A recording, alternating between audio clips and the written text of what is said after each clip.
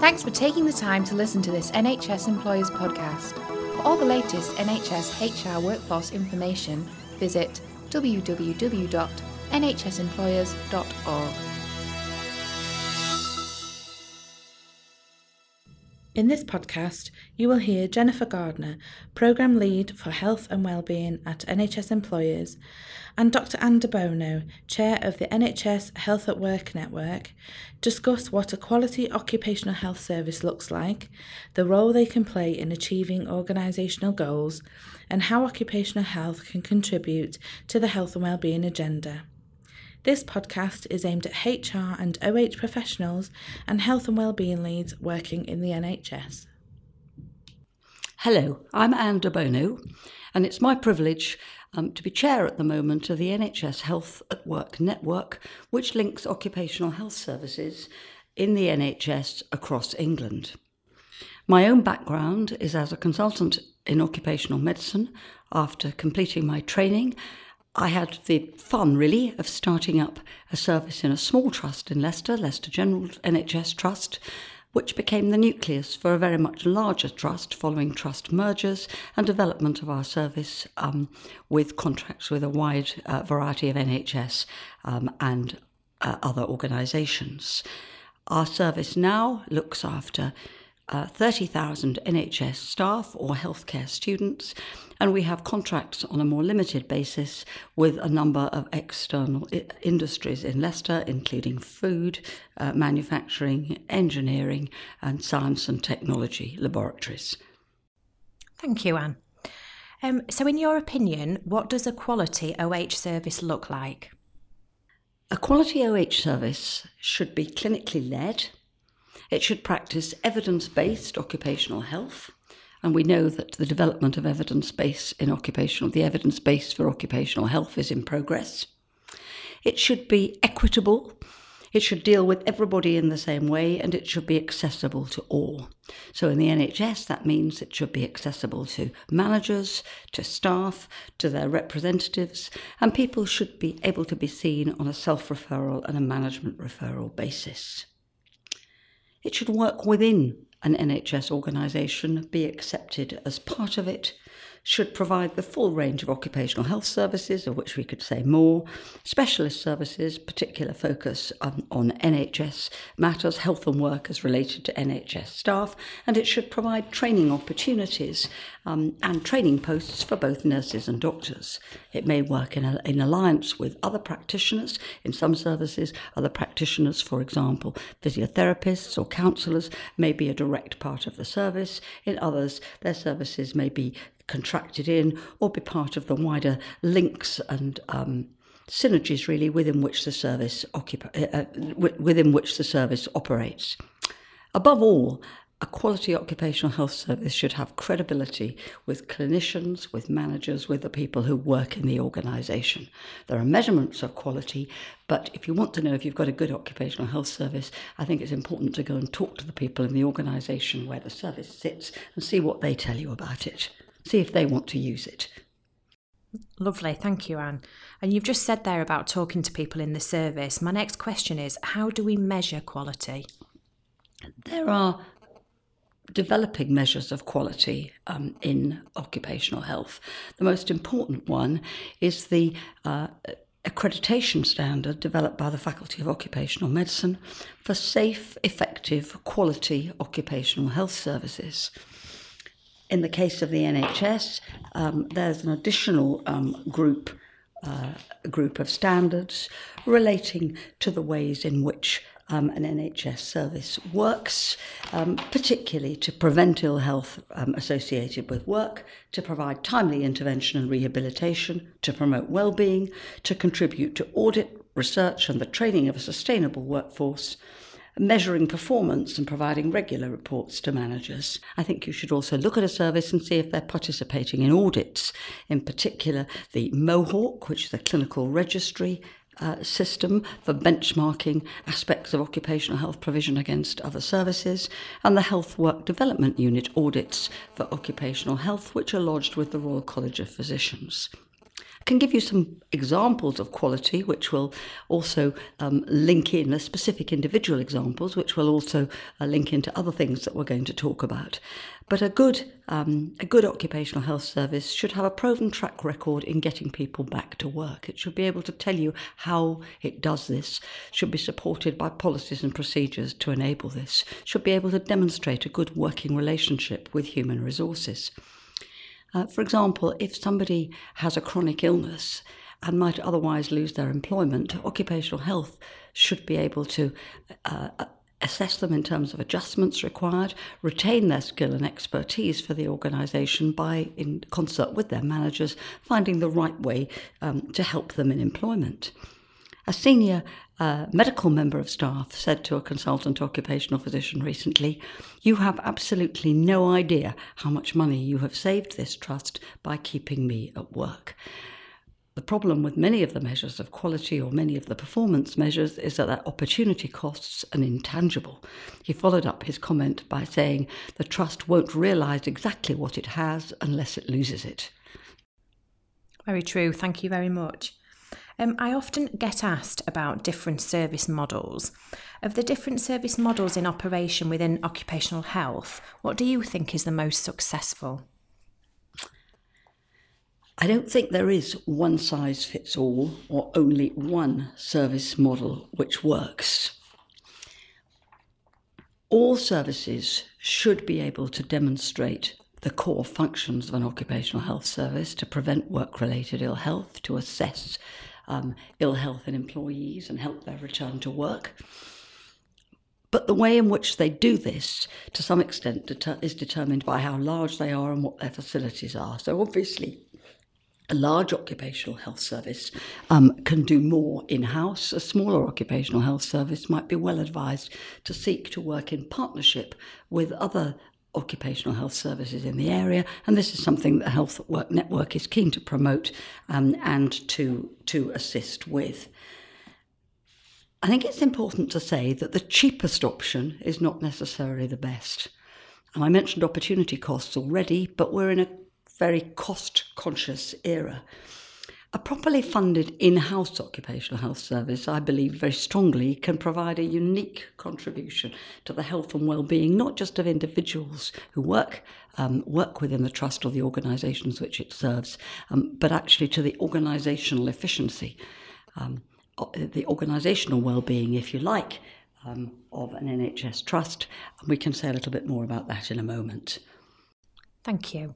You've just touched on some of my next points, but what role can OH play in achieving organisational goals? The first and most obvious example is in helping an organisation to reduce its sickness absence. That's the one that's always raised and tends to be raised nationally and to please government, because obviously that's important in tackling overall NHS costs. And there are some very good examples of where occupational health services have specifically done this and have either won or helped to do this, because you don't do it alone. Occupational health services are advisory, but what they achieve is achieved in concert with the managers and the human resources advisors in their trust. Specific examples, Dr. Julia Smedley's team in Southampton developed a highly integrated case management approach to reducing sickness absence, and they were able to show a 10% reduction in the proportion of 4-week absences, which moved on to being 8-week absences. Similarly, the Occupational Health in Buckinghamshire Healthcare Trust cooperated with a plan for a care manager, a senior nursing manager, to work together to look at sickness absence, to, again, case manage absence, and they were also rewarded by a 10% reduction. York Health Trust can show you similar results overall in the way in which their occupational health service became directly involved with their trust and looking, for example, at times of referral to occupational health and ensuring that people were picked up in the early window when they can be really helped. The government's proposed Health and Work Advisory Service wants people to have the option of some health work input, a form of limited occupational health service, if you like, after 4 weeks absence, because it's recognised that this is critical. And occupational health services which are engaged with their organisation can do a great deal to improve the management of sickness absence, but to help people retain employment and retain work, which is in turn so good for their health. But there are other measures too. I don't know how familiar listeners will be with the Borman report, but Dr. Steve Borman looked at occupational health, looked at well-being in the NHS, and he showed that where there is an effective occupational health service, which is valued by its trust and which is engaged with its trust, then the workforce is more productive, and measures of a good organisation improve. Measures related to patient care, for example, the MRSA rates go down, patient satisfaction surveys improve, staff turnover is reduced, and the whole organisation benefits. Another example I would give is the Francis report highlighted very clearly the failures which can occur when early warning signs of problems with care in a trust are ignored. Now, a good occupational health service which knows its organisation and which people are happy to consult will be aware of the problems within the organisation. They can map the difficulties in an organisation. And that can be, in that sort of intelligence, without compromising confidentiality, can be of enormous benefit to trusts, to senior management, in highlighting areas where there are problems and stepping in ahead of time to make changes. I would strongly promote occupational health as something that should be viewed as an imperative, really, following the Francis report, that an engaged occupational health service is your best early warning system. Lovely, thank you.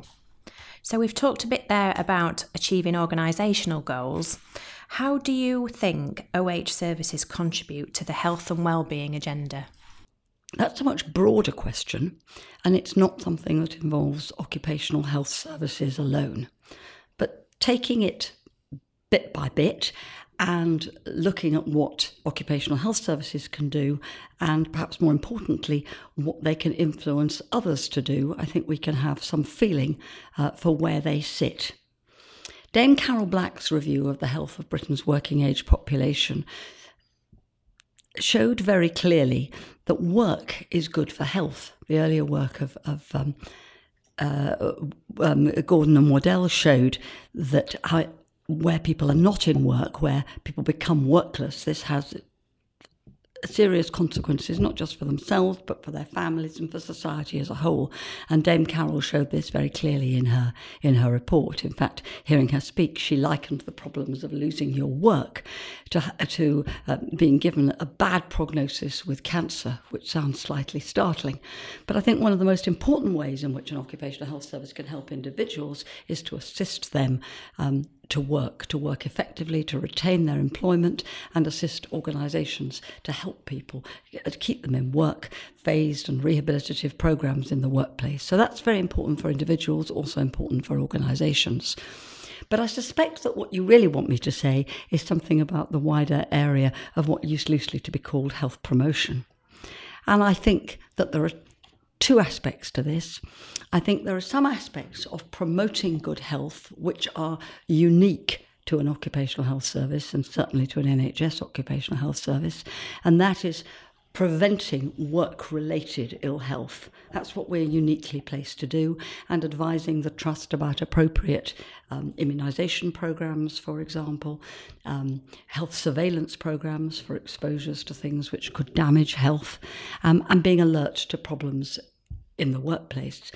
Immunisation programmes and health surveillance don't just protect staff, they also protect patients from the risk of infection from staff, and they play a part in the overall infectious disease profile of the community. But if we look at wider measures of good health, if we look at smoking, obesity, for example, occupational health services, again, can play a part in conjunction with others in encouraging their trust to be a health and work promoting trust. They can assist with specific events on an organisational basis. They can also, on an individual basis, signpost people to appropriate help. We have a system in the trust where I work called MEC, Making Every Contact Count, where people can be referred for lifestyle advice, particular example for smoking cessation advice or alcohol advice. And every occupational health consultation, just in the same way as other clinical consultations should be, is an opportunity to try to do something for that person's health, not just for the immediate problem that you're faced with. So I would say that we have an absolute duty to prevent work-related ill health, to promote good working health, to keep people at work, and to work with others within the organisation, within our own organisations and beyond, to make the environment a health-promoting environment in which people value healthy behaviours and take that knowledge of healthy behaviours home to their families and to the community in which they live. Excellent. Thank you very much. Thank you very much for talking to us today about quality OH services and the invaluable contribution that OH makes to wellbeing, organisational goals and obviously patient care. Thanks very much. Thank you.